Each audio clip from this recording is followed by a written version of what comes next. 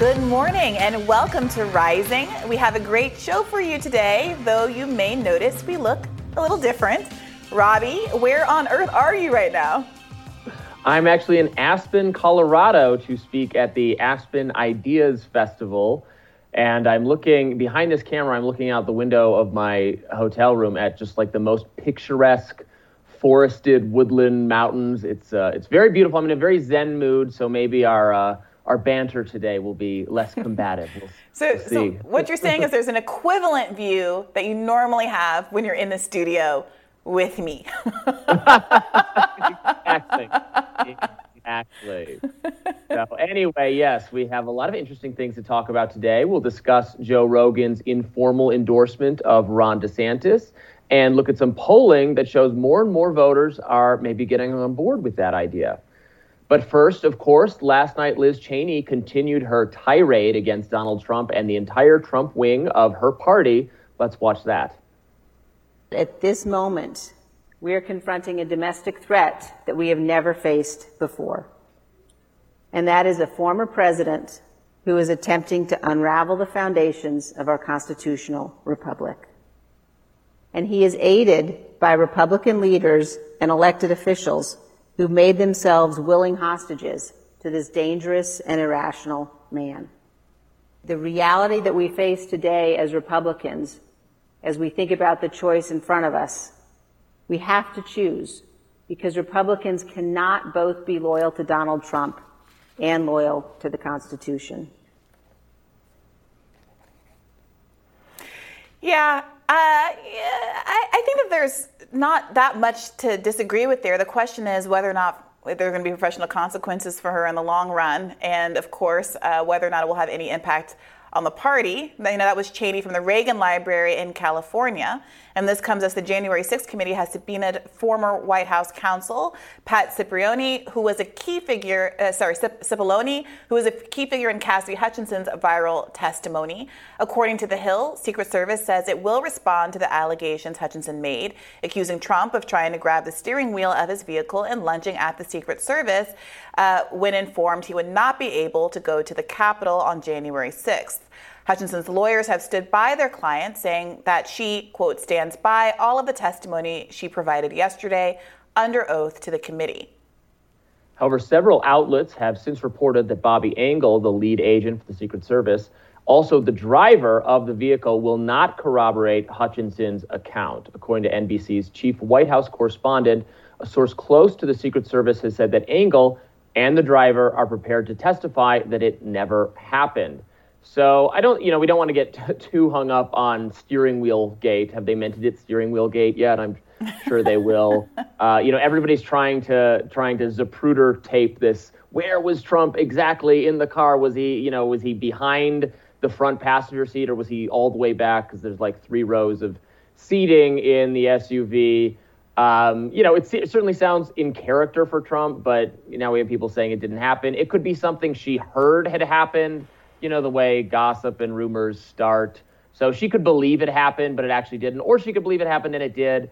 I don't know. I don't know that it's the most important aspect of this. Yeah, well, for sure I agree that it's not the most important aspect of this. And there is something frustrating about this story becoming the focus. One, because it's just the most salacious part. People are talking about it, even though it's not, I think, the most meaningful part in terms of what it means about Trump and whether or not he was encouraging the march on the Capitol by armed people with his knowledge. All of those aspects of it, I think, are being under-discussed because of this.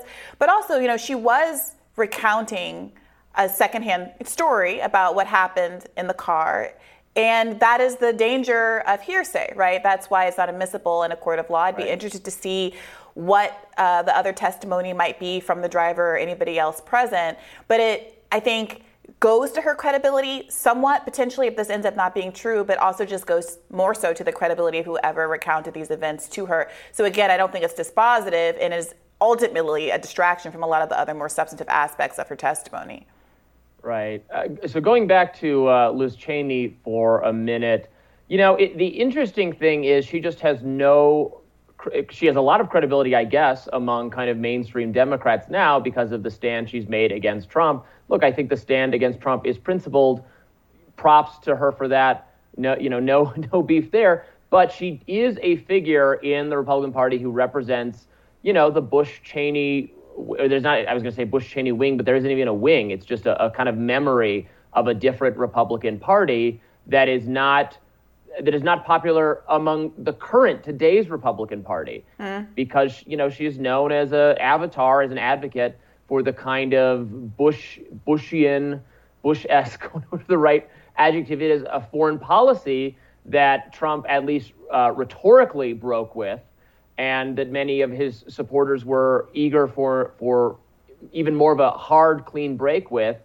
So she just doesn't have, it's not like this is a figure who can kind of speak to Trump's base and explain why, look, you might like his policies or you might have liked his presidency, but what he did was very wrong and very bad, and he should be held accountable for that. She's just not the figure that can make that case. I think that's just the reality, because she doesn't have, she's not in the club. You're making a really good point about, I think, the Democrats' underestimation of the extent to which Trump's shift on foreign policy, the new kind of anti-interventionist thread among parts of the Republican Party, that really was the bedrock for the break from the more traditional conservatives. And I think that if Democrats were more cognizant of that motivation for that break, then they might be able to address it more and offer some of these undecided voters something in the form of the Democratic Party. But Democrats kind of cloaking themselves in the latest conflict, the Ukraine flag in Avatar becoming a symbol of kind of Democratic Party fealty, is not doing the party any favors, to the extent that there is a rising frustration with America's global imperialism, especially when things are so stressed on the home front. Right. No, absolutely. Well, as for Hutchinson, she's now DC's newest resistance it girl. Here she is as the most popular in news and politics at DC magazine Washingtonian, proving, once again that former Trump staffers can make their way back to the good graces of DC's social circles.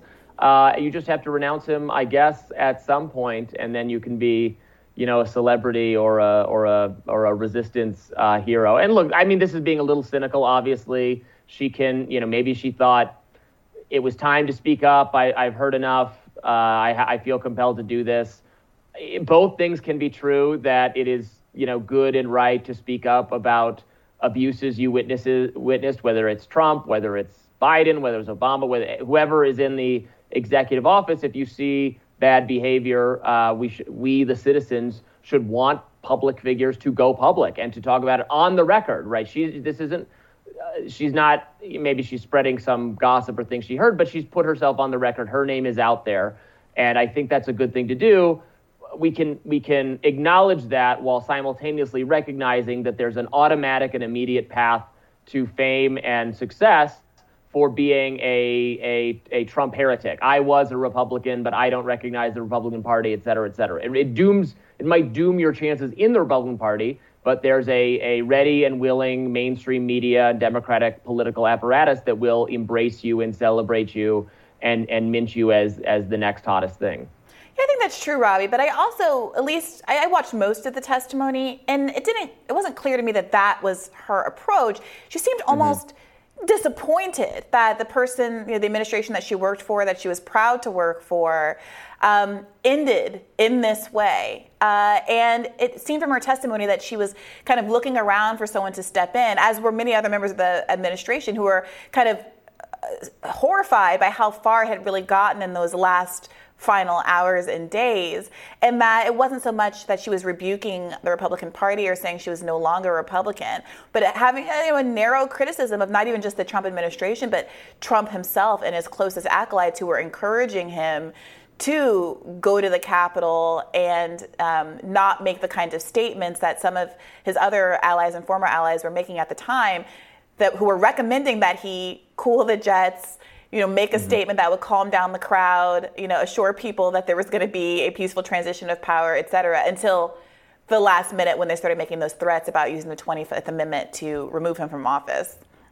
Right. And Trump has made it so that any criticism of him is criticism of the Republican Party on a whole, as a way to stop criticism. That way, if you're going after me, you're going after the entire shebang, which is not fair because Trump himself doesn't follow this rule. Trump feels absolutely justified in, how many times does he attack Mitch McConnell, like, per day? Mm-hmm. Mitch McConnell, like, the most important behind the scenes figure for laundering his agenda into legitimacy, for getting his justices confirmed and judges, and for to the extent his agenda was successful at all. It's all Mitch McConnell doing it. Mitch McConnell can't say a single bad thing about Trump, but Trump can bash him and whoever else he wants, 800 times a day, and his supporters just accept that, yeah, well, that's who he is. It's fine when he does it, but not fine when anybody else does it. I never quite understood that, but I think they all learn their lesson about what happens when you go up against Trump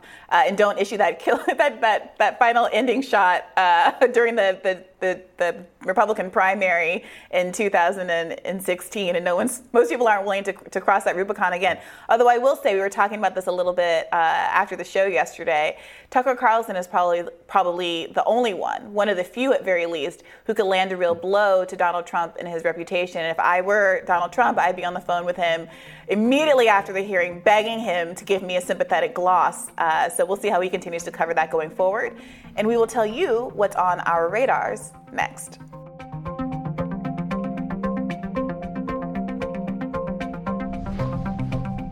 Brianna, what's on your radar? Well, I'll tell you what, Robbie. Democrats did exactly one thing right. They made sure to fight for closed primaries, and it's a good thing they did, because if Democratic voters weren't faced with the prospect of full disenfranchisement right now, if they were to defect, I'm not sure how many would still be registered as Democrats come fall. Of course, Democrats have always fought harder and more efficiently to marginalize the left and block any pathway to a competitive third party than they have against the Republican Party. Leftists hardened in the Bernie wars of 2016 and 2020 know this better than anyone. You almost have to admire the dexterity with which Democrats mobilized 501c3s with deep ties to the Democratic Party to paint Bernie Sanders as a racist and sexist, while corporate rags like The Economist published anti-Semitic caricatures and MSNBC tried to russiagate him during the mainstream media panic following Bernie's big Nevada win. When states actually manage to pass ranked choice voting by ballot initiative, the Democrats can be counted on to swoop in and undo the democratic process, as they did in New York and Maine and elsewhere. And who can blame them? Ranked choice voting, of course, means that if a vote is split between two progressive candidates, the second place candidate doesn't spoil it for the first. Voters can rank the other progressive as their number two, and votes will simply accrue to their second place choice if they best the number one seat. And without the threat that voting for a third party would hurt the Democrats and throw elections to Republicans, it would be hard to convince many registered Democrats not to opt for, say, the Green Party, which is anti-war, anti-interventionist, pro-worker, and not completely captured by corporations. When the Democrats aren't fighting hard against pro-democracy measures like ranked choice voting, they're raising corporate funds in the form of shady super PACs and attacking progressive candidates who have the audacity to actually run to the left of the Democratic Party platform. See, for example, Nina Turner's race in Ohio and Bakari Sellers' new super PAC targeting Rashida Tlaib's seat in Michigan. By the way, the rationale given for spending $1 million on unseating a beloved progressive while the Democratic Party faces a constitutional crisis and mass party defections, Rashida Tlaib isn't black. That's what they're really saying. The real reason that she defends Palestinian rights, and Sellers is a close ally of pro-Israel groups like American Israel Public Affairs Committee. It wouldn't be a Democratic Party without imperialism being dressed up as identity politics. Now, I won't continue to regale you with evidence that Democrats hate the left more than they hate Republicans. You've seen them embrace Liz Cheney for president and give Bush's spokeswoman a cushy MSNBC gig, all while blacklisting leftists from their networks and likening Bernie Sanders, of all people, to Hitler. And you might already have heard that Democrats are waging a campaign to get Green Party candidate Matthew Hoh kicked off the ballot in North Carolina for the crime of, I guess, showing up the Democrats with real progressive bona fides. The point is, the Democrats are actually very effective fighters when they're focused, which makes their complete ineptitude in the context of the Dobbs decision overturning Roe v. Wade and Planned Parenthood v. Casey that much more pathetic. Many liberals who saw themselves as staunch defenders of the party against incursions from the left are now sounding a lot like the Bernie bros of yore, righteously angry that the party they gave money to, canvassed for, and ultimately won the White House, the House, and the Senate has little more to say in the wake of Roe v. Wade than go vote. Democratic leadership is pushing the idea that if you just go out and vote and if Democrats just win 2 more Senate seats, they can codify Roe, make it law. But many are pointing out that Barack Obama had a supermajority, ran on codifying Roe, and still declined to do so. Watch this flip-flop. Well, the first thing I do as president is sign the Freedom of Choice Act. That's the first thing that I do. Now, the Freedom of Choice Act is not my highest legislative priority. Whoops. Thought we forgot about that one. The just vote claim is especially suspect given that the administration is still reluctant to commit to ending the filibuster, even if it got the votes. Listen to Kamala Harris dodge the question. Biden told my colleague Anderson Cooper he would be okay with eliminating the filibuster to pass voting rights and, quote, maybe more. Would you support eliminating the filibuster in order to pass federal legislation for abortion rights? Right now, given the current composition of the Senate, the votes aren't there. But would you use the bully pulpit to say, yes, I support it? Well, here's the thing. I understand why you're asking the question, but the reality of it is we don't even get to really answer that in terms of whether it happens or not if we don't have the numbers in the Senate. And again, that's why I keep coming back to the importance of an election that is only 130 odd days away, because it really does matter. I sit as the vice president there for the president of the Senate. I was in the Senate for 4 years representing the state of California. Mm-hmm. And if you don't have the votes, you can't move anything. We've seen countless examples, sadly, of that. This Senate, in the current composition, would not pass voting rights legislation. Geez, Louise, the question is, if you get the votes, do you support ending the filibuster? No straight answer. I mean, do Democrats really think they're going to get a filibuster-proof majority? Or do they think voters are so stupid as to think that Democrats will do now what they wouldn't do with 60 votes? Even those Democrats who are sympathetic to how difficult it is to codify Roe are confused by the party's unwillingness to engage with any of the smaller measures they could pursue in this moment.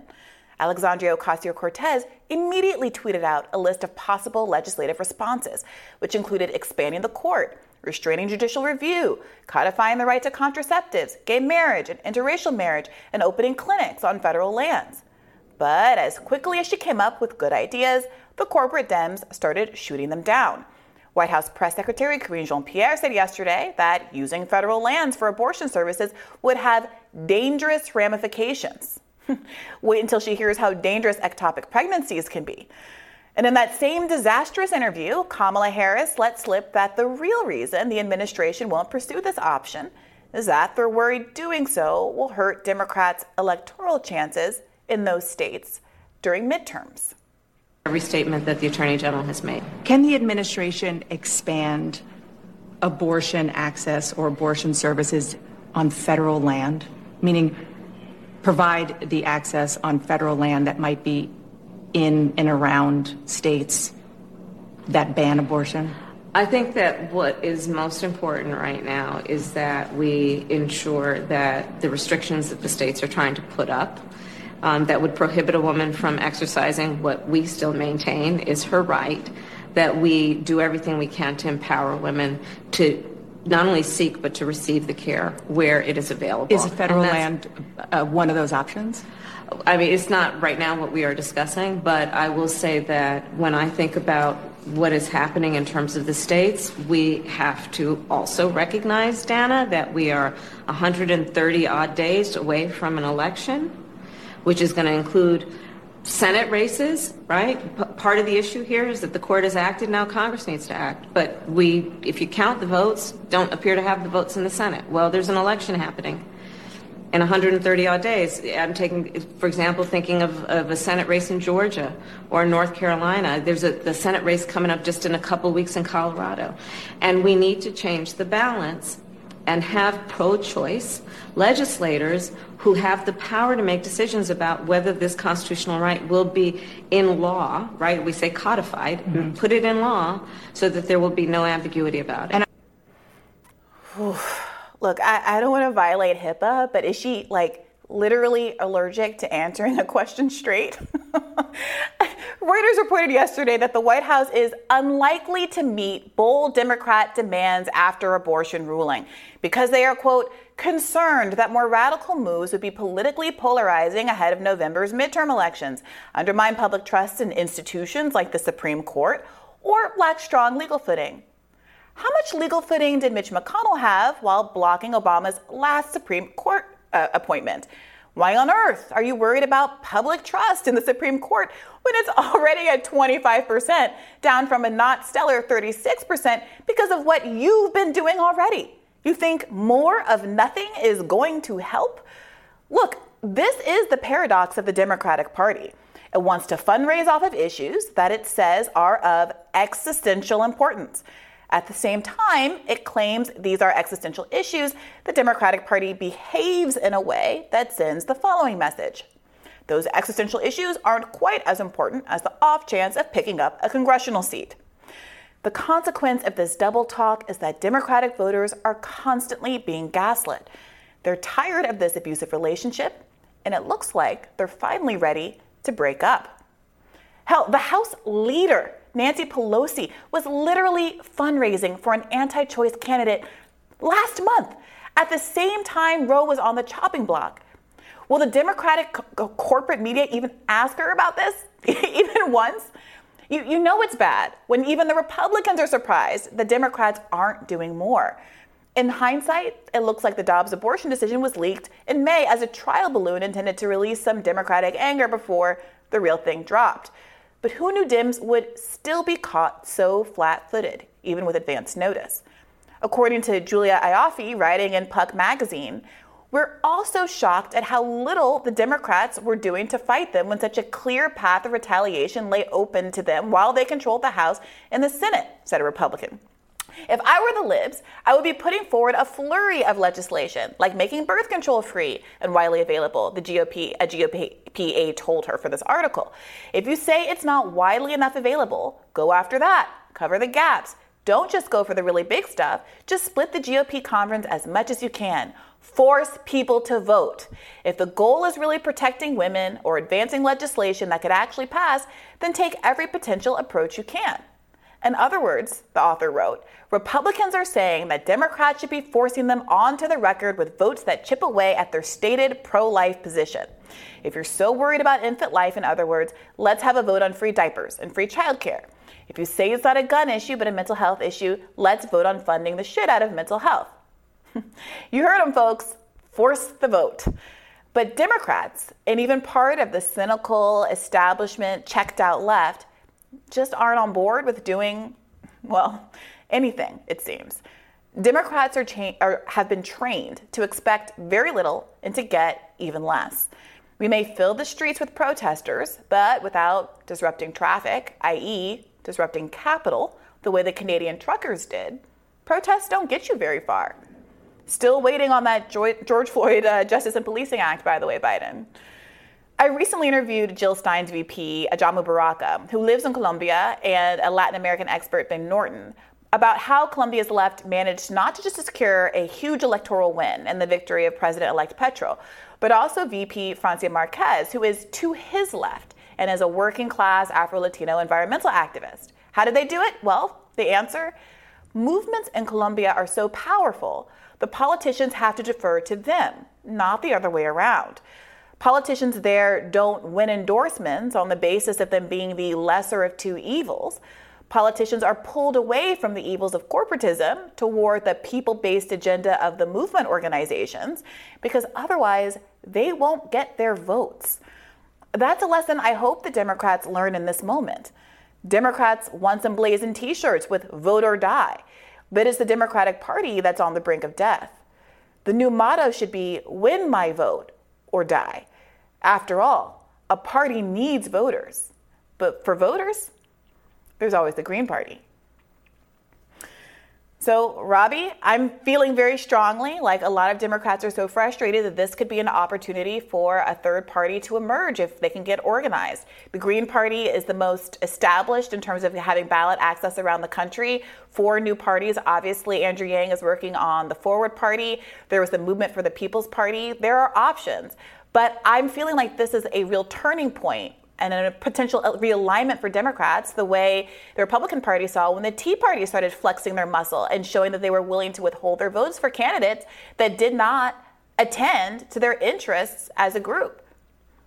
Well, I'm always hopeful that third parties will do better and become more of a competitive force in American politics. I don't agree with, I'm sure, a lot of what the Green Party stands for. I wish them the best of luck. I think we would have a healthier democracy if third parties like the Green Party, like Andrew Yang's party, my own party is the Libertarian Party, obviously, and I want them to do better because we need to break the stranglehold that the two-party duopoly has on our system. Democrats feel no need, you're right, to cater to their voters to win them over because they think that, their voters don't have anywhere else to go, so they can do whatever they want.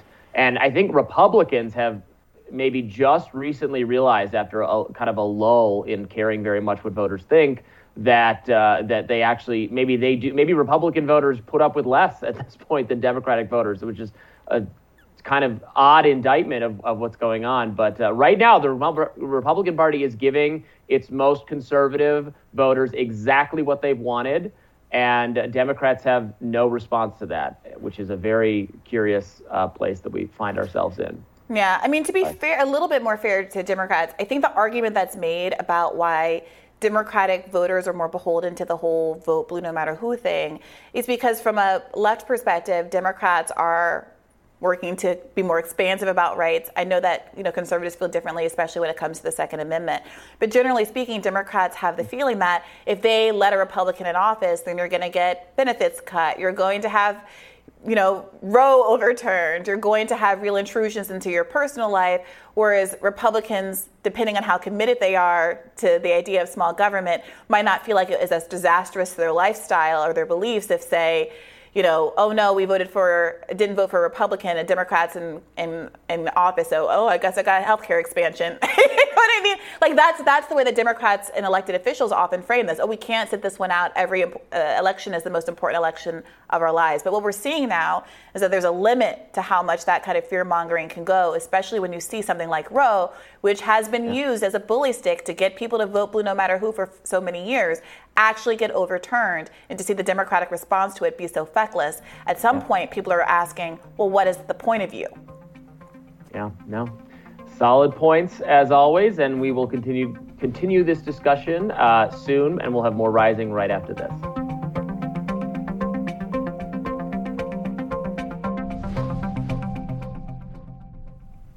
Yesterday evening, a 20-year-old mother was shot in the back of the head by a gunman in Manhattan's Upper East Side while pushing her 3-month-old baby in a stroller. Authorities say the suspect is still on the loose. The shooter was said to be wearing all black with a hooded sweatshirt. New York City Mayor Eric Adams tweeted, "More guns in our city means more lives lost. It means more babies crying as those who love them lie dead. We cannot allow this epidemic to keep claiming lives." Earlier in the day, another gunman in all black was seen shooting from a scooter in broad daylight in the Bronx. No injuries reported there. However, it is not all gun violence plaguing the city. Here's a video for a wanted homicide of 2 young men in all, suspects wanted for homicide, 2 young men in all black punching a 61-year-old man in the face, causing him to fall unconscious. And then they take his wallet, as you can see there, which is just horrifying. And there's been a lot of other videos from, I've seen them from New York, but there's ones from all sorts of places. Philadelphia's crime is way, way up, for instance, but videos of, shovings and stabbings and beatings and all sorts of horrors, which it's always important to check against, the crime statistics. From perusing, what the crime statistics show right now is that Actually, it doesn't look like crime in New York is up that much, violent crime. But like I just said, it is up in Philadelphia. It's up in Baltimore. It's up in some cities. Some cities it's up a little bit. Some cities it's way up. And then, but anyway, just a horrifying kind of thing to happen. The woman with the baby stroller sounds maybe possibly premeditated or planned, or like it's going to be a suspect who knows her, because at close range like that's not a random shooting. Usually that's someone trying to murder her. Yeah, and ABC News is reporting that the killing appears to be targeted, but a motive is as yet unknown, and they're looking into her life and her relationships to see if there's anything there. And I think you make a good point, Robbie, that, when we're talking about crime, it's important to talk about what's happening on a local level, because so often, there are political motives to spinning the narrative one way or the other. And just because it's up in one city doesn't mean that there's a relationship to what's happening in another city. There are people who would politicize this in a different direction and say that this is about perhaps the recent Supreme Court case overturning a New York law, but I'm not sure that, open carry laws have any relevance to this kind of what appears to be a targeted shooting. Right. And so for all we know, this person has a gun illegally or illicitly, right? That could very well be the case. And it wasn't necessarily open carry, right. So sometimes terrible things happen. Yeah. And it's not part of a bigger trend or anything like that. And it's also important to the extent that people want to talk about how to prevent things like this going forward, that we talk about prevention in ways that is targeted to the kinds of crimes that are actually taking place, right? And I think this is something that I think leftists and people who are particularly focused on the Second Amendment should be of one mind about. There's no point in offering some kind of sweeping reform, whether it's ramping up cops or pulling guns off the street, if it isn't targeted to the kinds of crimes that people are intending to dissuade people from perpetrating. Yeah, absolutely. I mean, it's horrifying, and we can't stop as a society, all horrifying things from happening, and we should explore, whatever solutions are on the table. But I agree with you that, right, the left is some on the left are going to say, well, this shows how we need to get more guns off the street. But okay, but then you need more police to take the guns away, or you need to lock people up for longer, do all sorts of things that then that those things are not politically appetizing to the left, and then it's it's the same in the other direction for conservatives saying I want more law and order, more locking people away. We're like, okay, well then, but you're saying people shouldn't be allowed to have guns if they've had some conviction because sometimes you can't have a gun if you have a conviction for a nonviolent offense and that sort of thing, and one conservative be against that. So anyway, there's a lot of hypocrisy on these kinds of issues. Yeah. But I do take seriously the perception that the crime is rising and that people feel unsafe. That perception does not always match reality, but it does in some places match reality. Some things are getting worse in some places some of the time. It's not everywhere. It's not universal, but it is I think more. There's some evidence of just more antisocial behavior, which isn't the kind of that's a murder with the woman with the baby, but the people beating a man on the street, or shoving people, or getting into fights in public, or waving guns or shooting guns, kind of inadvertently shooting people. That kind of stuff does seem to be getting worse. I think maybe part of the pandemic, although then some people have arguments that other countries are not ailing or reeling from this, even though we all suffered the pandemic. So I don't know. And part of it is we got to be open about the fact that it's a coverage issue. I mean, there are dozens of things, many crimes, many non-crimes, relevant newsworthy events happening every day. And, we do choose, the media as a whole chooses to cover these kinds of things. And that's not going to have a zero effect on the perception of people's public safety. The neighborhood where the shooting happened, where the young mother was shot, is actually a block away from where my mother used to live when I went to college. She moved up there. And it used to be many, many years ago. Obviously, I went to college like 20 years ago. But it used to be it was always it's a good neighborhood, but it was kind of on the border of where the city was gentrifying, and the Upper East Side was melding into Harlem. But nowadays, it's like all the check cashing places are gone, and it's all Blink gyms and a very Tony neighborhood. So this isn't the idea that I think that events like this happening in places that are perceived as being very safe does startle people. At the same time, the fact that this is what appears to be a targeted killing is notable. And again, is why I'm hesitant to put it into any broader trends. It's worth observing that 40% of women that are killed by intimate partners.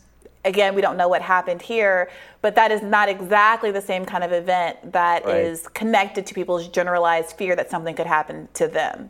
And that would obviously be the educated person's guess for what was going on here, because as you said, domestic violence is so often, workplace violence actually is so often a cause of murder in general. Since it's not connected to ideological motivation, it is actually under discussed, and people overestimate how much ideological, political violence there is in the country, because that actually gets covered more. But so often people kill each other because they get into a fight because they're mad, because their air conditioning's broken, because their boss was a jerk, because that for those mundane it's mundane in some sense is a driver of crime in a way people don't quite understand. But I agree with you on the when crime, and that's kind of disgusting on its own. We don't, as long as crime's happening in crime-ridden areas, that's the way it's supposed to be. But when a lot of people don't care. Gentrifying areas, how horrifying! In DC, we've had carjackings and some dog nappings in in areas of the city that are perfectly gentrified, and that has everybody on edge. But go across the river where there's the sort of horrible crime, and people just kind of expect that, which I've always found gross. And we should not just care if it's happening if it's happening in our faces. Absolutely. Well, Team Rising joins us next. Please stick around. Florida Governor Ron DeSantis is within single digits of former President Donald Trump in a new national GOP primary survey. A sample of Republican and Republican-leaning respondents to a Yahoo News and YouGov poll were asked, who would you rather see as the Republican nominee for president in 2024? And given a choice between Trump and DeSantis, among registered voters, 45% prefer Trump, while 36% prefer DeSantis. It's a 9-point difference that normally might not seem very close, but for Trump in a reputable Republican primary poll, it's the closest anyone has ever gotten yet. Trump weighed in on a possible 2024 run in a recent interview. Let's take a look at that. Are Melania and Barron on board with a possible run again in 2.5 years? Well, they love our country, and they hate to see what's happening. So at the right time, I'll be saying what I want to do. But they do. They love our country, both. Barron's a young man. Yep. And Melania is a first lady who is really loved. Yes. I will say that. I see the signs. We love our first lady. But they love our country, so I think they'll do what has to be done if we decide to go that way. Could you envision a world, sir, where there is a Trump-DeSantis ticket in 2024? Well, I get along with him. I was very responsible for his success because I endorsed him, and he went up like a rocket ship, just like I endorsed Mary Miller the other day, who supposedly was not going to win, and she won. She won. Just like Darren Bailey is doing great. He just won. Yep. I think he's going to beat Pritzker, one of the worst governors of the country. What an entertaining guy. Joe Rogan is also on the DeSantis 2024 train, saying the governor would work as a good president and that what he's done for Florida has been admirable. Joining us to discuss are Democratic strategist Colin Ruggiero and cultural editor at The Federalist, as well as co-host of Rising Fridays, Emily Jashinsky. Thank you both for being here. Good morning. Thank you for playing that clip. Good morning. Yeah, that was fun. A part of me, I'm not saying that I missed him, but I have, my brain is not used to the pattern of hearing his very particular cadence and way of speaking. And it was like just a little jolt to my system, like, oh yeah, Oh yeah, Donald Trump. Emily, I want to go to you. I want to go to you first and ask you, this poll was taken recently. How much do you think, if any, effect the recent revelations in these 1-6 hearings will have on these poll numbers? Is it going to cause Republicans to think, hey, I might not care that much about this, but, here's Ron DeSantis as a relatively clean slate. Let's just move past all of this Trump mishigas. I actually think that's a really good point, and I hadn't thought of it that way because I do generally believe there's exasperation with some people in the Republican base. Just with the drama, that definitely exists. Now, the separate question of, I don't think the January 6 hearings is turning the Republican base, the kind of people that would vote in primaries against Trump. And that wasn't your question, but just to clarify, I don't think that that's happening. But I do think your question gets at something really interesting, which is that if Ron DeSantis is Trump without the baggage, as he's sort of been considered or pitched by people on the right and even some people in the media, then does the January 6th hearing, the ongoing sort of drama over Trump, boost DeSantis? I think that is legitimately a very good question. Colin, what do you think? How are Democrats and Democratic strategists looking at this? Because I think a lot of Republican strategists think DeSantis would be a more appealing candidate to go up against Biden. I think there's been some support for that in the polling, that Trump would have a harder to. Obviously, Trump was defeated by Biden once. So are Democrats looking at this hoping that DeSantis' star does not rise, or are they so, horrified at the prospect of even having a chance of Trump again that they'd rather it be DeSantis anyway? I think Democrats are more focused on housekeeping right now, and rightfully so. But here's what I will say about DeSantis. I think people on a national level don't know that much about him. I'm from Florida. I do a ton of work in Florida. DeSantis in a lot of these swing districts, even in the state of Florida, is not above water in his approvals, right? I think what that national poll of registered voters reflects is what I'm seeing in polls other places. And Emily hit on some of it, right? Maybe not in the Republican primary, but as a general voter sentiment. People are really sick and tired of the drama, and they're sick and tired of the polarization. And I'm seeing in polling questions where people are responding to that more than things that they would normally respond to, and typical kind of polling questions that people hold in high regard. They're sick of drama, and they want people to just get some stuff done. Now, what has not been revealed about Ron DeSantis is Ron DeSantis has done a lot of the same things that motivated Democratic voters, in addition to alienating some large corporations like Disney. And I don't think that, I think he's a better opponent for a Democrat in 2024 than Trump. But nobody's taken Ron DeSantis apart yet. And that will absolutely happen. And he's got a lot of the same problems, culturally speaking. He restricted rights to vote, right? He played out this critical race theory in a major way. He's got the Don't Say Gay bill. He took on Disney. And there's a lot of other things that have happened on a state level that nobody's aware of nationally that will really damage him when he moves forward. If voters are looking for somebody who's not so damn polarizing, which I think they are. But Colin, isn't it, with the Trump stuff, this is what's been so frustrating for me as a leftist. It's like there's so much substantive stuff to criticize about Trump.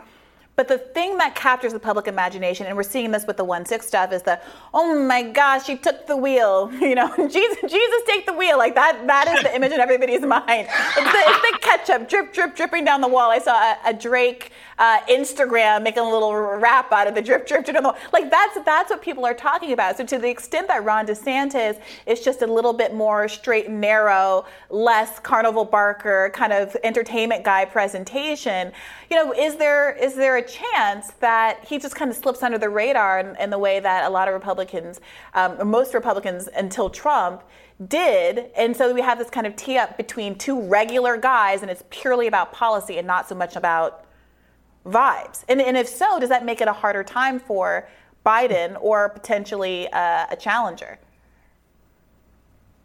Yeah, I don't necessarily think so. I think we have to kind of firmly accept that in politics today, this is personality driven when you're talking about the presidential race.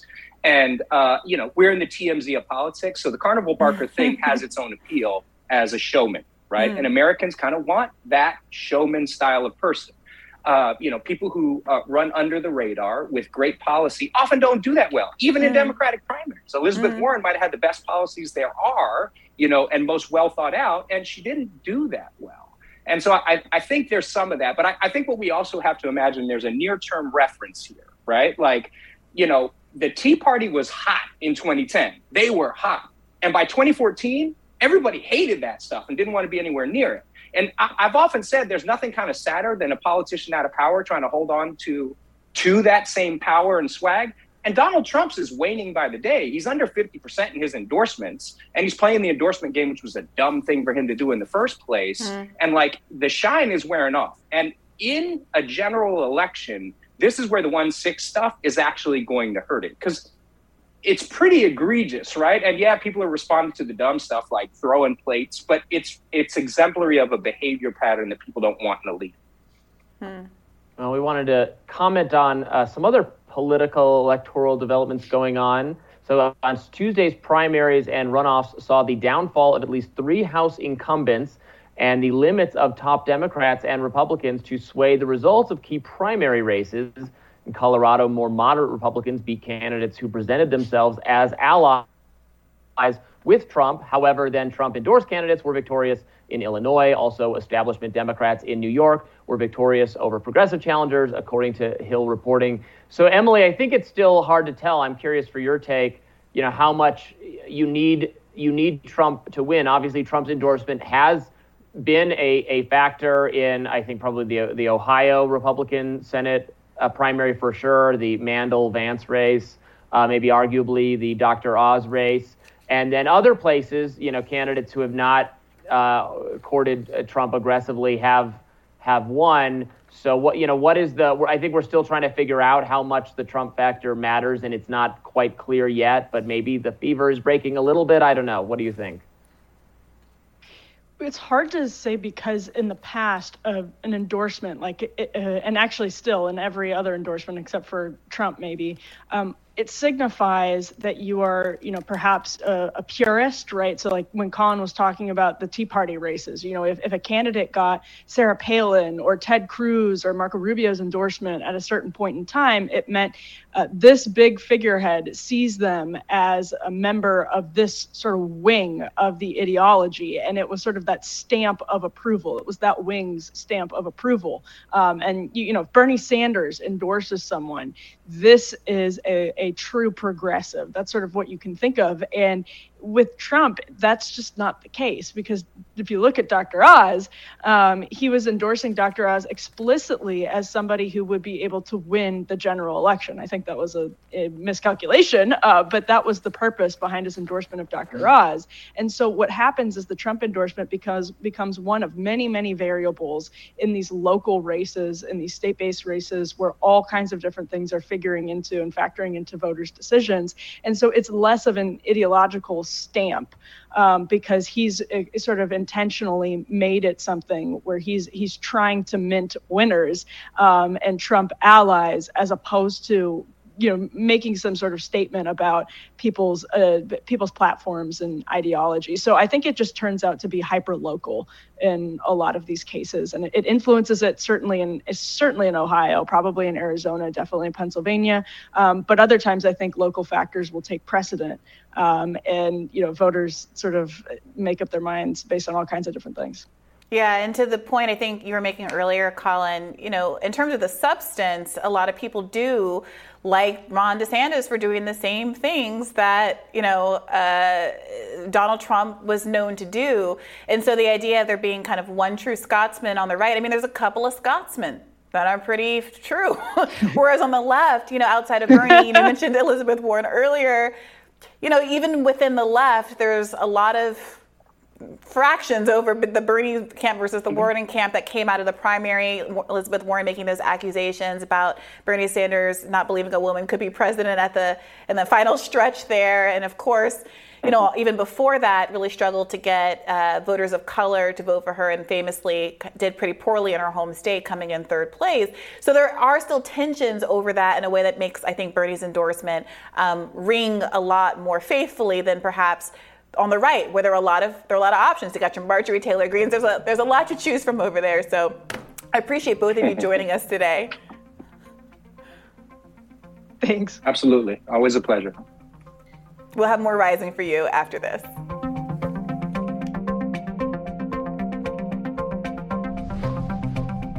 Earlier this month, a bipartisan bill was introduced in Congress that would ban former members of Congress from lobbying on behalf of foreign governments. New Quincy Institute research finds that this congressional action is long overdue, as the revolving door from Congress to lobbying on behalf of foreign interests has, quote, been spinning feverishly. Since 2000, nearly 100 former lawmakers have become lobbyists for countries like Saudi Arabia and China in Washington. Joining us now to discuss is research fellow at the Quincy Institute, Ben Freeman. Thanks for joining us. Thank you so much for having me. Thanks for being with us. Please tell us more about this problem and how pervasive it is. We went back and looked at all the data since 2000. What we found was that former members of Congress, at least 90 of them, have gone on to work on behalf of foreign powers and registered under the Foreign Agents Registration Act. And not just that, they typically work for authoritarian regimes, countries like China, Saudi Arabia, Turkey, who may have very different interests than the U.S. So is this, the bill that's being introduced, would this prevent lawmakers from not only lobbying for countries like China and Saudi Arabia, but what about countries like Israel or the UK, for example?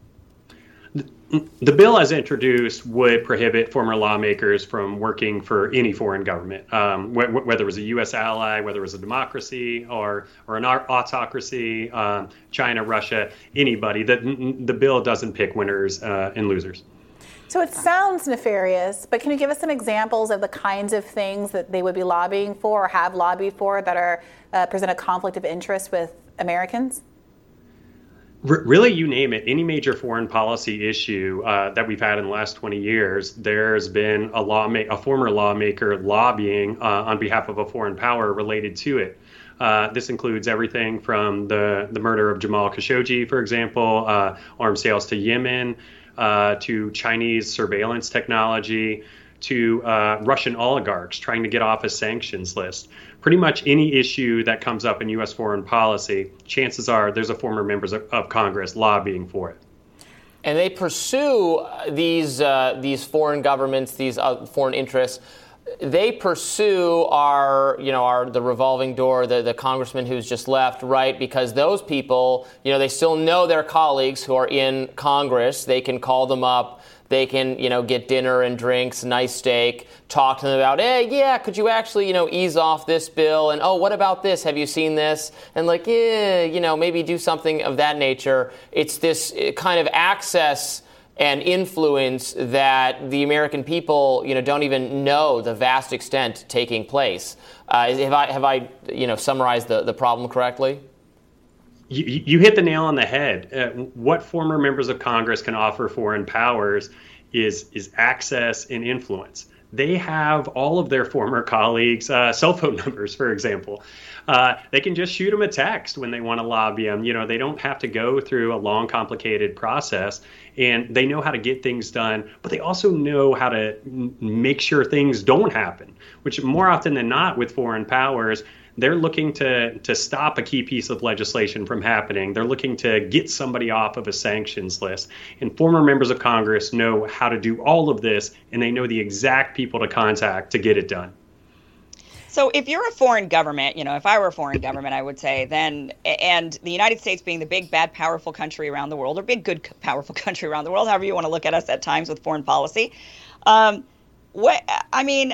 can understand. So I understand the problem here, and I understand that it on the surface seems like a really bad idea to allow former members of Congress to go and become lobbyists for foreign governments. But at the same time, I feel like foreign governments would want to have a say in some of the stuff that goes on in American politics because of the impact that it has around the world.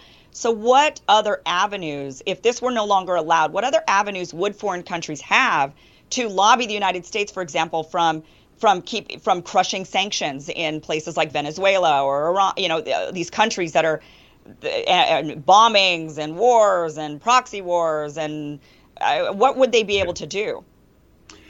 Yeah, even if this bill is passed, these foreign governments, all the types of folks you mentioned, would still have access to the thousands of other lobbyists that are currently registered and roaming the streets of Washington already.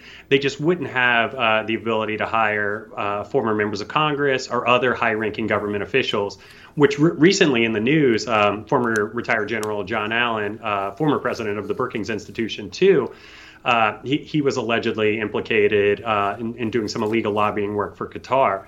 So this legislation would prohibit folks like John Allen and former members of Congress from lobbying on behalf of these foreign governments, but it wouldn't prohibit anybody else. So there still would be plenty of opportunities for folks looking for lobbyists to work for them. And of course, all of these foreign governments have their regular diplomatic corps. They have their ambassadors.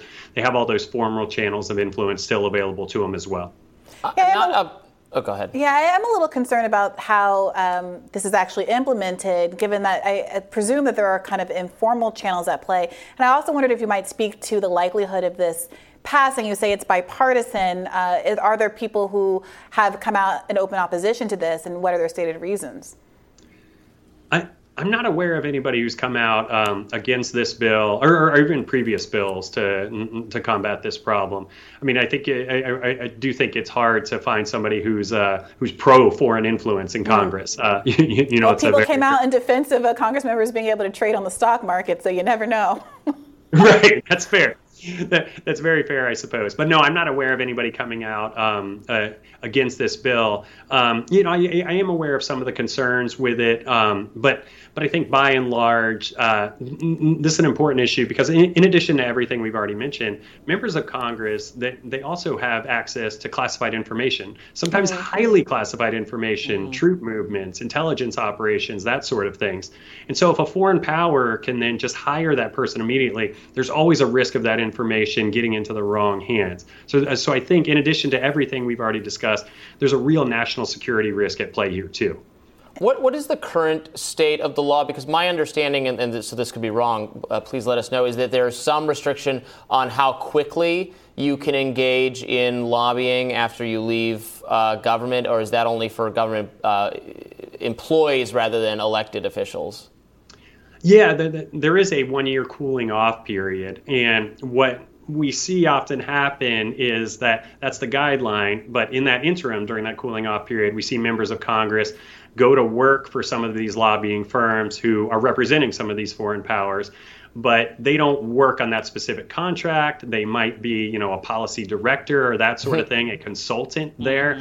So they don't directly engage in lobbying. They just happen to have this fantastic Rolodex. They're just which consultants. Yeah, right. Yeah. I mean, I'm kind of radical on this. I think members of Congress should be banned from Washington, D.C. entirely. I mean, as soon as they're done serving, they should have to go back home. It should be part of the deal. Like, you come, you serve, and when you're finished, and there should be a term limit on it, when you're finished, you got to go back home. You have to go back to private life, and become a private citizen. We should keep them there even while they're in office. No, then because you want them to because there's actually an issue with that. And I think Newt Gingrich did something similar where he kind of changed the dynamics and there's now people just don't get along and they're not friendly. I mean, you want people to be friendly with each other, but at the same time, you want them to go back home. Go back to where you came from. Go back to where you came from. Go back to private life so that because it's so incestuous. They're not sending their best.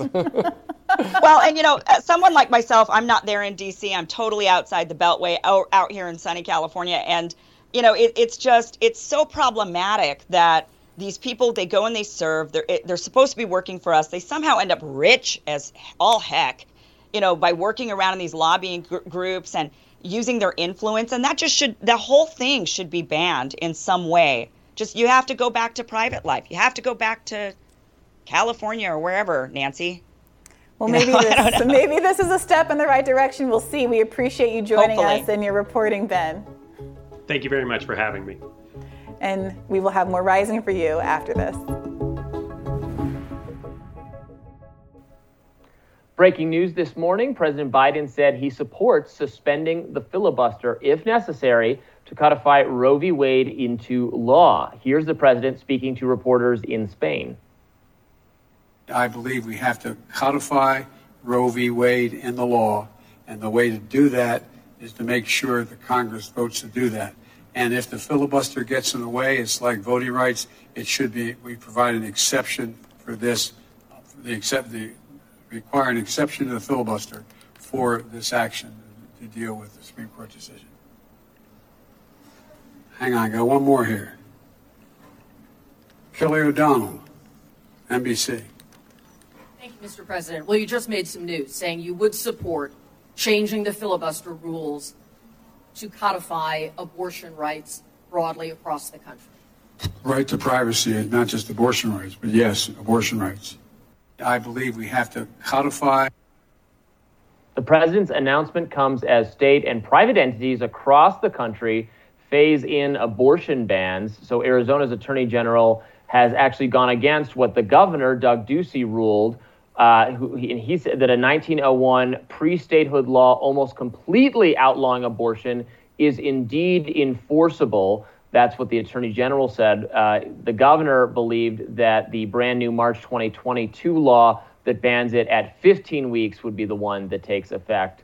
The AP reports the old law says anyone convicted of aiding a pregnant woman obtaining an abortion at any stage of pregnancy faces up to 5 years in prison, with the only exception being if the life of the woman is in jeopardy. Meanwhile, in Kansas City, a major hospital and healthcare system will no longer provide Plan B to its patients. This means that rape victims who receive care at any point at any of St. Luke's 16 health centers in Missouri will no longer have the option to take a morning after pill to help prevent pregnancy. A reminder for everyone who skipped sex education or perhaps had it banned at their school is that the morning after pill does not undo a pregnancy. It is not an abortion pill. The egg has not implanted in the uterus at that time. It might not even be fertilized at that time. It simply prevents an egg from implanting in the uterine wall. So now we are making contraceptives illegal, not actually targeting abortion anymore. Yeah, it's not good. The Republican overreach, the conservative overreach, is happening as we speak. I mean, I've said many times on the show, I think states should not criminalize that. Now, whether the Constitution prohibits states from doing it is, I think, a different conversation when we've had a lot this week. But just on the merits of it, no, it is crazy to me to restrict rights to contraception. I think contraception should be more widely available, over the counter, without any kind of prescription necessary from a doctor, which actually is in keeping with my general the FDA is bad and should be destroyed stance, and gets in the way of people and the medicine and products and things that they need, that people understand their health better, and we don't need the government getting in the way of that. So this goes in exactly the opposite direction. And I guess I do wonder if, I think getting rid of Roe from the conservative standpoint is a big policy win, is something they've been promising the base they were going to do for forever, and they did do. They kind of had to do it. It's what the base wanted. I don't know Is it, Robbie? Because again, yes. Mississippi, a deep red state, wanted a 15-week abortion ban. That's what the case was about. It was not about overturning Roe. 66% of Americans do not want Roe to be overturned. Republicans are now just figuring out that overturning Roe, like that Roe v. Wade, didn't allow limitless abortions for all time. It was simply a absolute protection to the right to choose within the first viability week, during the first weeks where there was no viability outside of the body. And that, as it turns out, is the position a majority of Americans agree with. I mean, sure, but what I'm not talking about the merits of it. You talk about this all the time. Why don't Democrats deliver for their base? Why don't Democrats deliver for the people voting for them? Republicans just showed them what that looks like. This is what social conservatives, what active conservatives, the Republican active base, what they put people like Trump in power to do is what they just did. Now, you're right in that I think a lot of people in the Republican sphere are on board with perhaps a 15-week ban or something like that, are not looking for a total, only the most hardcore of hardcore anti-abortion activists want a total ban, and then I think a even smaller percentage want like restrictions on contraception and that sort of thing. So it's kind of I think it's a quit while you're ahead situation. Not that Republicans have shown much sort of self-restraint in this regard. So I expect you're going to see some kind of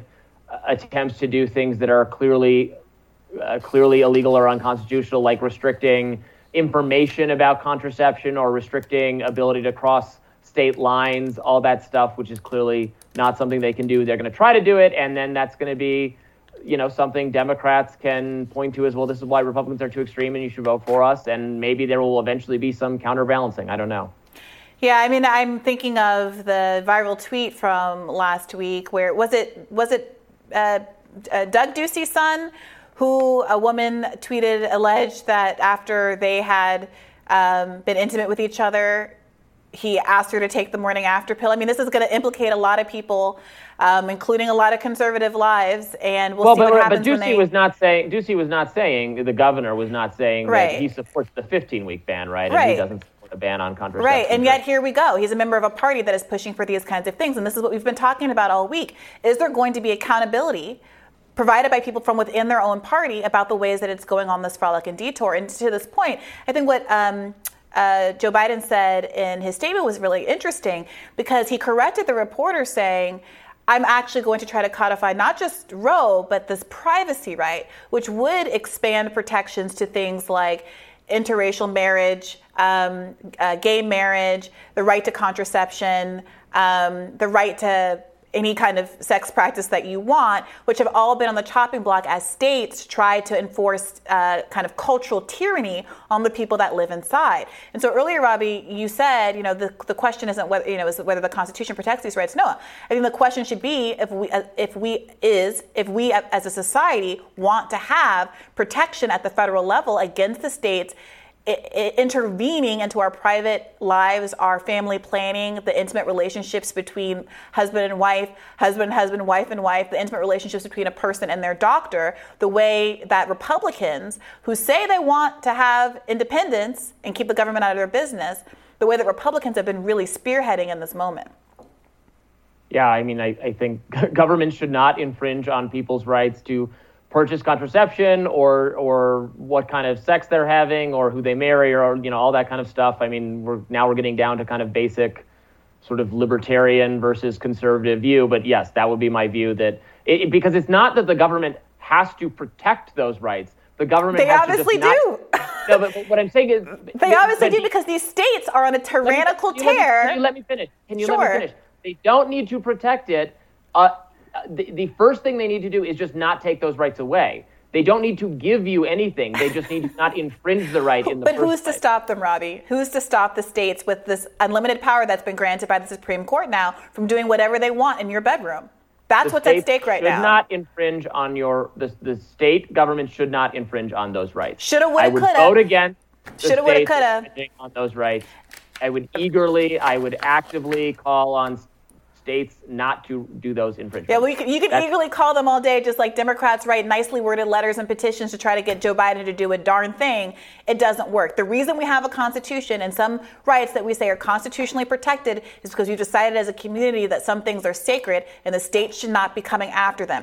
Until last Friday, it was a settled law in this country, and we all agreed as a community that the state should not have interference in your bedroom, in your private lives, and that was a constitutionally protected right. And I just want to be really clear to what's happened to all of the listeners right now.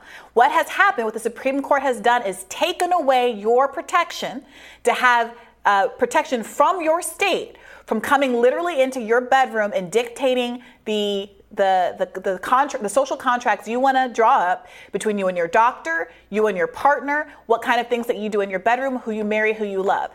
We had constitutional protection from that in settled law, and we don't have that anymore. And there's no other way to read the situation. I'm sorry.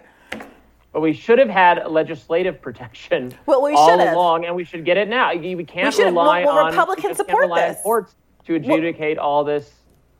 Robbie, do you think that Republicans will support a privacy law, an act that would codify not just Roe, as Joe Biden has said, but a broader right to privacy that we just lost? No, not throwing in abortion.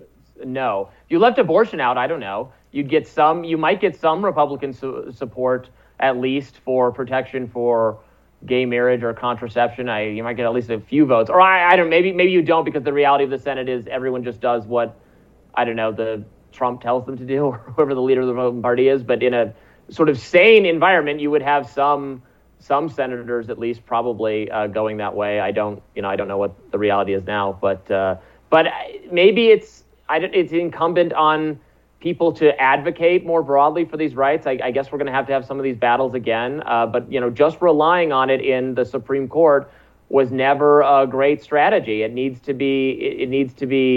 The government needs to be stopped from taking these rights away. That's just not by the court, but by the will of the people. Yeah, the states need to be stopped from taking these rights away. This is what states' rights has wrought. So good luck to everybody out there. And we'll have more rising for you after this.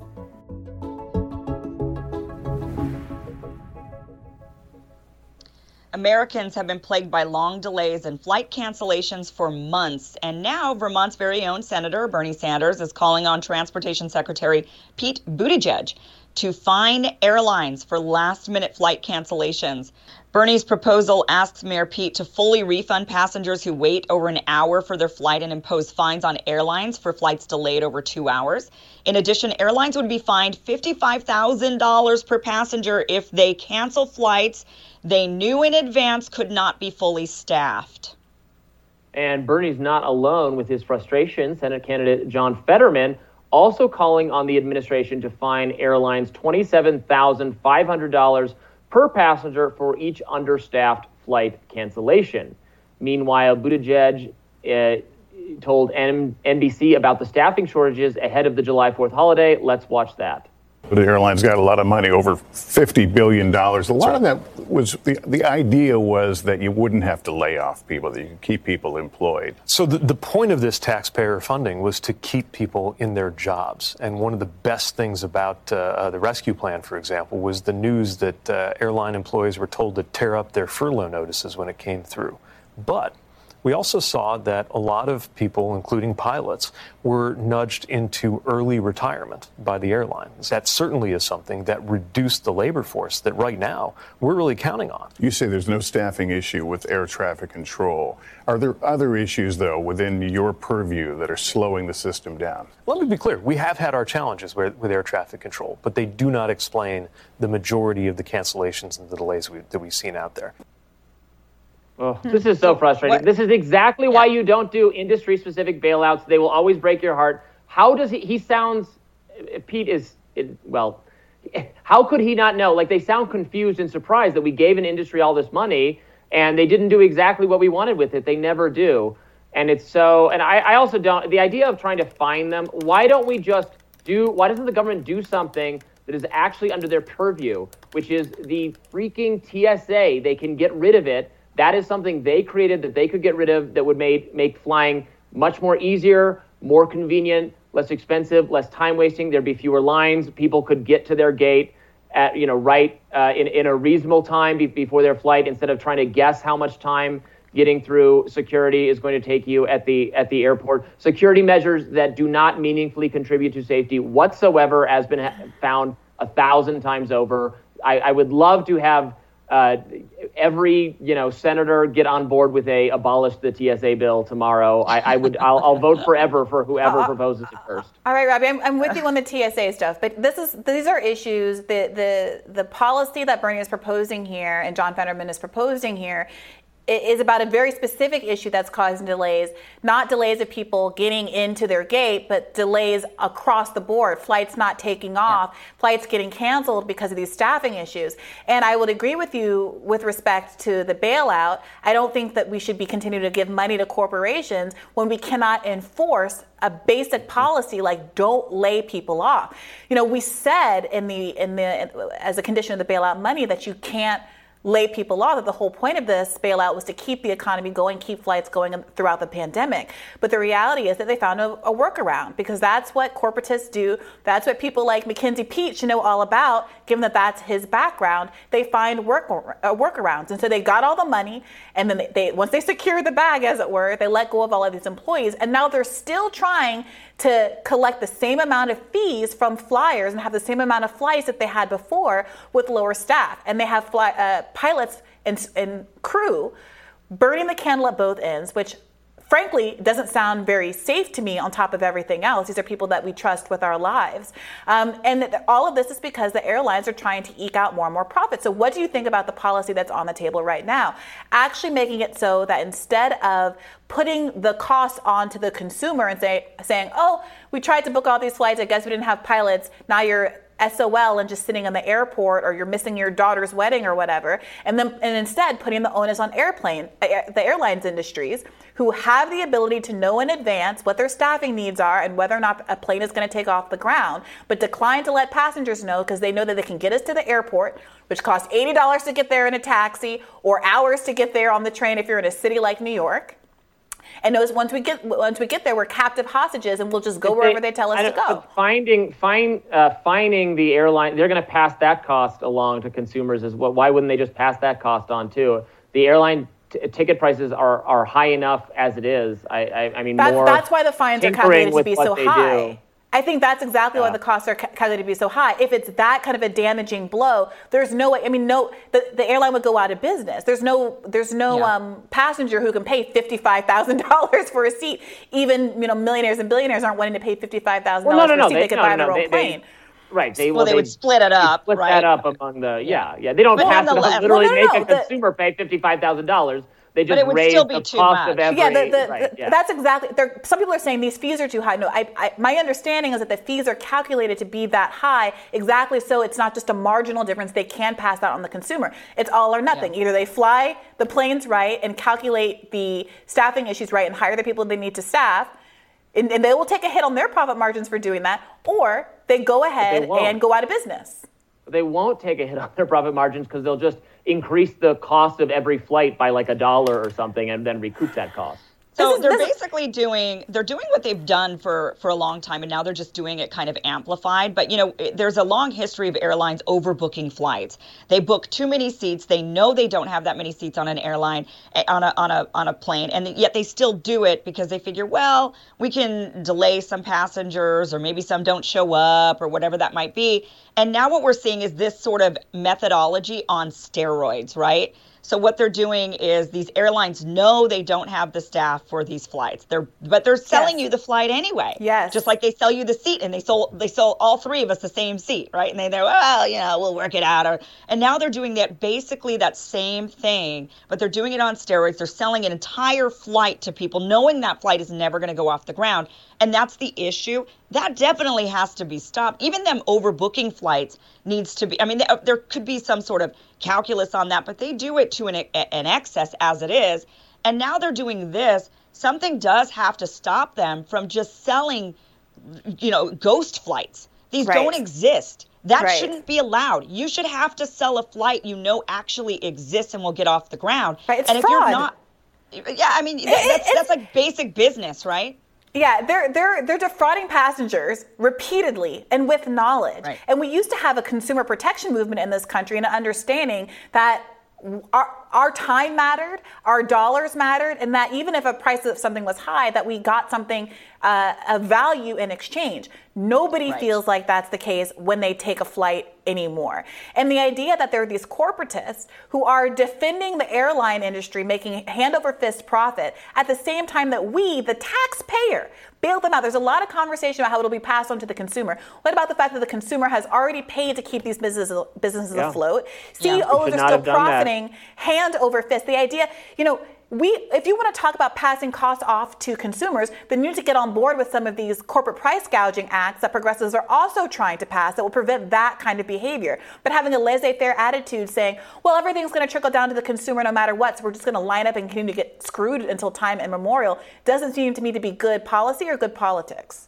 Yeah, we got to regulate it somehow. Come on, Robbie. We got to be able to regulate this. You can't sell flights that don't exist. You can't sell product that doesn't exist to people and just get away with it. There's got to be a control on that. Well, that's already so. If they're committing fraud, if it meets the definition of fraud, then they should be. We don't need new laws to prosecute them for that, right? Fraud's already illegal. I don't know. What is the government do you know who writes the definitions of these kinds of corporate liability statutes? It's the corporations. You're never. If we learned anything from this week of Supreme Court cases, is that you should not be relying on the court system to impart justice here. You just can't. The reality of the matter. So we're supposed to rely on their lobbyist bought political operatives. Then I mean, it's. Well, I don't know about you, Robbie, but I don't vote for candidates. I personally do not vote for candidates that don't take corporate money. And I think that everyone on every part of the political spectrum should be doing the same. And we have a lot better brand of politics in this country. On both sides, yeah. And the trend is happening a bit on the Republican side of the aisle as well. There are some that have sworn off corporate money and, would love to see more of that. Would love to see all of them do it. But I'm sure then they would find a workaround. I would love to vote. I would love to vote in political figures who don't vote to take my tax dollars and just give them to the industry as a bailout. Yeah, absolutely. I mean, and there's that too. I agree. I don't think we should be bailing out companies either. Well, for the record, both Fetterman and Bernie Sanders are two of those unbought candidates. It's why so many people find them to be so popular, and I think it's not an accident that it's why it's those two that are pushing this kind of agenda forward right now. We'll see what the people have to say. We'll have free more win rising now, for you. TSA. Free win. Get rid of him. I'm also on board with his TSA plan. All right, Robbie, you win that one too. We'll have more rising for you right after this.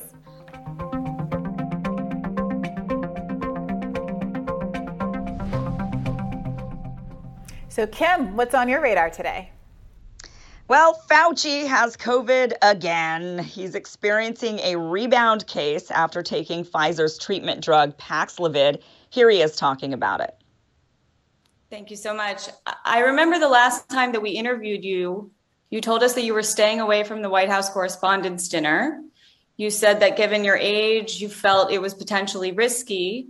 And unfortunately, just weeks later, you ended up getting COVID yourself. Are you doing any better now? Well, yes, I am. But I've had an interesting course that I think is becoming more and more typical the more clinical experience we get. I turned positive about 2 weeks ago with very minimal symptoms. When they increased, given my age, I went on Paxlovid for 5 days. And I felt really quite well, just a bit of rhinorrhea and fatigue. And after I finished the 5 days of Paxlovid, I reverted to negative on an antigen test for 3 days in a row. And then on the 4th day, just to be absolutely certain, I tested myself again, and I reverted back to positive by the antigen test. So it was sort of what people are referring to as a Paxlovid rebound. And then over the next day or so, I started to feel really poorly, much worse than in the first go around. So I went back on Paxlovid, and right now I am on my 4th day of a 5-day course of my second course of Paxlovid. And fortunately, I feel reasonably good. I mean, I'm not completely without symptoms, but I certainly don't feel acutely ill. Okay, so he caught COVID, had minor symptoms. Then his symptoms started to get worse, so he started a round of Paxlovid. He then felt better and tested negative for a few days, and then suddenly he tested positive. And this is where it gets interesting, because if you remember, we talked about Paxlovid's rebound COVID problem about 6 weeks ago after late night host Stephen Colbert also came down with a rebound case. And at the time, Pfizer and experts were claiming it was very rare. And in Stephen Colbert's case, the rebound wasn't as bad as the initial round of COVID. So there were questions about whether or not a rebound case was even truly COVID or whether or not people were contagious. At least that's what they were claiming. But people online having real-world experiences were saying otherwise. People were claiming it was way more common than just rare, and that the second wave of the virus was often worse. But those stories were dismissed. Now we have Fauci telling the same story. And I'll give him props for being transparent about his symptoms and telling us the truth. But those props are short-lived, because here comes Fauci with another one of his noble lies. According to the New York Times, Fauci says he believes Paxlovid kept him out of the hospital, even though he tested positive again. The article reads, Fauci sought on Wednesday to discourage doubts about the antiviral drug Paxlovid after disclosing that he had suffered what appeared to be a rebound of COVID-19 after taking a 5-day course of the pills. Paxlovid did what it was supposed to do, Dr. Fauci, 81, said in an interview, saying that he believed that the treatment made by Pfizer kept him out of the hospital when he first tested positive for the virus on June 15th. He added that he thought the drug also reduced the severity of his initial symptoms. So here's Fauci telling us there's no issue with Pfizer's treatment drug because he wants to discourage doubts. Just tell us the truth. Don't try to tell us stories to keep our hopes up in Pfizer's pocketbook lined. The fact is, he had a rebound case that was worse than his initial bout of symptoms. Studies show rebound cases of COVID are, in fact, very, very rare in people who don't take this treatment drug. An initial recent study surrounding the drug shows rebound cases are not rare. In fact, in one study of a handful of people, several of the rebound cases were within one family group. And how can he say it was Paxlovid that kept him out of the hospital? He's taken 4 doses of the COVID vaccine. He's been telling us it's the vaccine that will keep us safe and out of the hospital. So which is it? How are people supposed to continue trusting anything Fauci says when it was 2 doses, then 3, then 4, then add a round of Paxlovid, then add a second round and still end up sick? Granted, he's not dead and he's 81, so I guess there's that. Fact is, they speak with authority about knowing what these drugs and vaccines do and don't do, and then they persuade the population and even turn us against one another. And in reality, it's all still very much unknown. Take a look at Dr. Peter Hotez. He's a medical expert who appears regularly on MSNBC. We've had him here on Rising. He also experienced one of the supposed very rare cases of Paxlovid rebound. Here's his tweet thread about the experience. Well, thought COVID was over, finished 5 days of Paxlovid, felt well, 2 negative antigen tests, 5 days later up this AM, lots of rhinorrhea, sore throat, antigen tests screaming positive. So either this post-Paxlovid relapse is real, something unique to BA.2.12, although can't confirm, or something. Well, we'll eventually figure this out, but still a puzzle. I don't feel that terrible. It's like a bad cold, still doing Zooms, interviews, writing. Will a second course of Paxlovid help? Not much of a roadmap until I figure this out. Watching Respect, Aretha Franklin movie. Great music. Thank goodness for our COVID vaccinations. I can only imagine if we didn't have them. Well, first of all, he's admitting here that there are many unknowns and they're working to solve a puzzle. It isn't settled science. Secondly, if the vaccines work, why even take Paxlovid? Lastly, do we trust and follow data and science? Because the fact is, the clinical trials that allowed Paxlovid authorization for use were done on unvaccinated, high-risk patients, not 4-time jabbed Stephen Colbert, Anthony Fauci, or Peter Hotez. These men are taking the drug off label without any clinical data to back up its use for them, and yet Fauci doesn't want to dissuade people from using it. It may very well be true that the rebound cases do not happen in the unvaccinated who take Paxlovid, the group it was designed for and tested on. But many people are taking it who've been vaccinated over and over. Do they trust the vaccines or not? Do they follow science and the data or not? Because at this point, the answer to both of these questions seems to be no. The real response is, these guys are throwing the kitchen sink at COVID, and they have no idea which thing that saved them, if any of them at all. They lambasted and ridiculed others who were willing to try anything and everything, and apparently it's only okay to experiment with off-label drugs when it's promoted by big science and big pharma. So I'm curious on your take on this, especially Robbie. Look, Paxlovid was authorized. I get it. You're always saying get rid of the FDA. We don't need any regulation or anybody looking at it. But at the end of the day, we do have to know whether or not something actually works. And Paxlovid was rushed through. And really, the clinical trial data is very, very good for unvaccinated people. The people they tested it on, they only tested it on unvaccinated. They never tested it on a single vaccinated person in the clinical trials. And it had a 90% efficacy of keeping them out of the hospital. So it was as good as basically being vaccinated. If you didn't get the vaccine, or you couldn't take the vaccine, you could take Paxlovid and stay out of the hospital. These guys are 4 times jabbed, all 3 of these men who are having a rebound case after taking Paxlovid. I mean, don't you think we need more, the FDA to do their job and actually look at this and say, that is an off-label use. We don't, you're not authorized to use it for that. I mean, or do you just say no?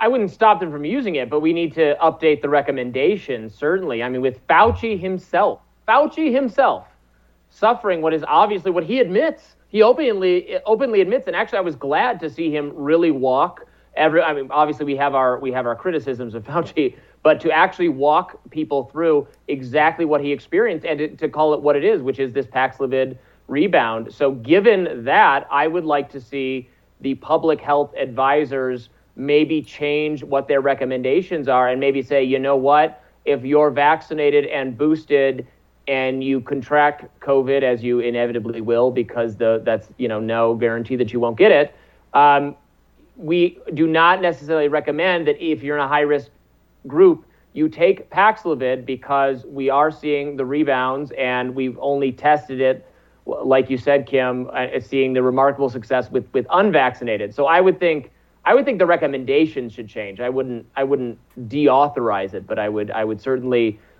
how we're talking about it should be different if even Fauci himself experienced this exact thing.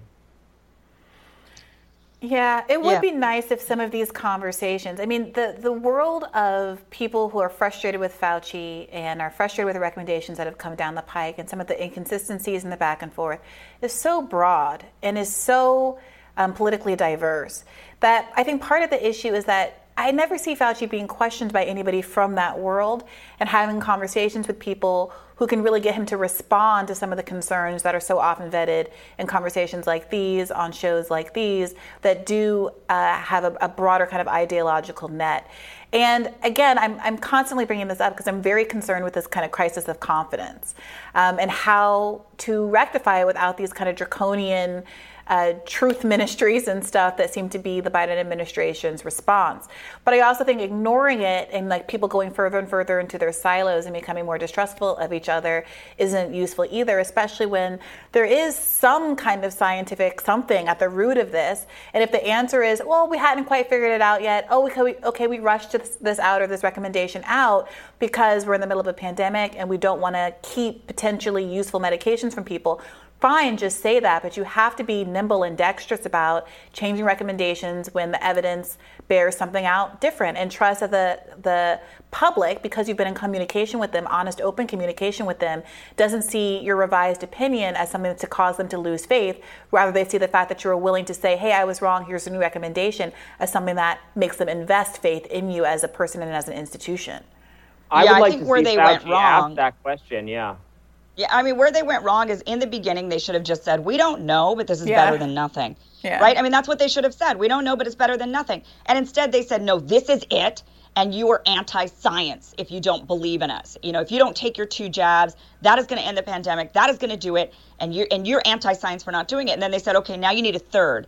And then they still wouldn't come back and apologize to the people that they demonized and called anti-science, anti-vaxxers. And then you needed a 4th jab. And now these guys are taking 2 rounds, not 1, but 2 rounds of Paxlovid on top of being 4 times jabbed. At some point, you've got to say this is getting to a level of insanity. And there's I think a big apology, honestly, that there needs to be a reckoning. For one, the reason why we have to bring this up and the importance of it is there will be another pandemic at some point, hopefully not in our lifetime, but likely because of the way things are going. And when it does happen again, we need to learn from this and not say, hey, this is what worked. You know, we rushed out a vaccine that worked the first time, so we're going to do it again. That's not true. And we need to own that. And we need to say we need to do this differently next time. And really, the people that lost their jobs, the people that were demonized, the people that were called anti-science or conspiracy theorists, I think are owed a big apology by most of Western mainstream media and all of these scientists that claim they were all about the science and then kept changing it without saying, without any real truth or honesty in it.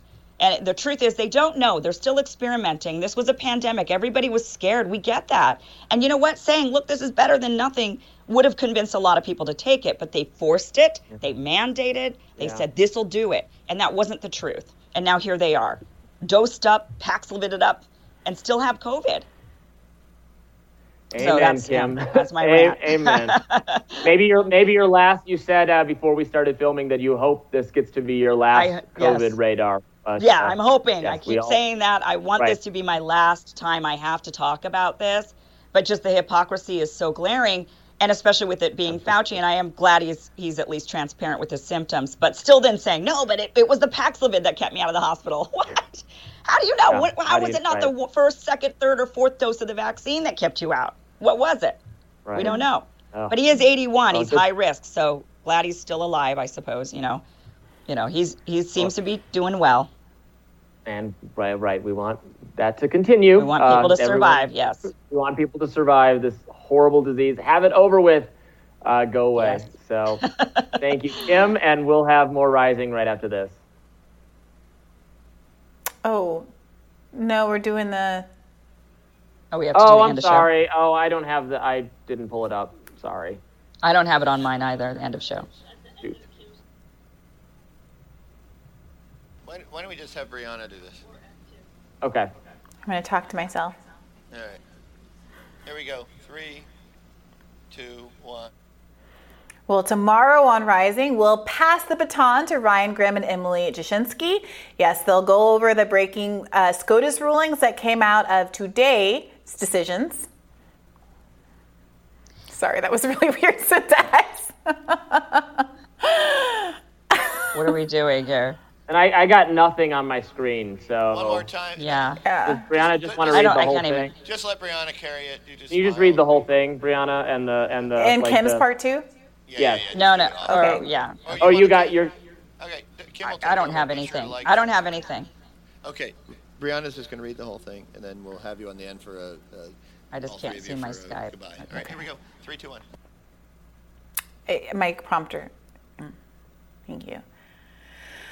Well, tomorrow on Rising, we'll pass the baton to Ryan Grimm and Emily Jashinsky. They'll go over the breaking SCOTUS rulings that came out today. Be sure to like, share, and subscribe so you never miss any content. And for those of you who like to listen while on the go, we are available anywhere you listen to podcasts. Thanks for tuning in. It'll be nice to be reunited next week. Robbie? I'll be back in studio next week if I survive my trip to Aspen. I did see, while we were filming, 3 deer ran past. So I'm staring at this window porch kind of area, and so they were right in front of the window. They were 6 feet away. It was hard not to go, oh my gosh, deer, so cool. As we were talking about very important subjects. So I'm going to go out into the wilderness, have a little adventure, but I'll see you all next week. All right, sounds great. All right, everybody, bye-bye. Thanks for watching. Bye-bye.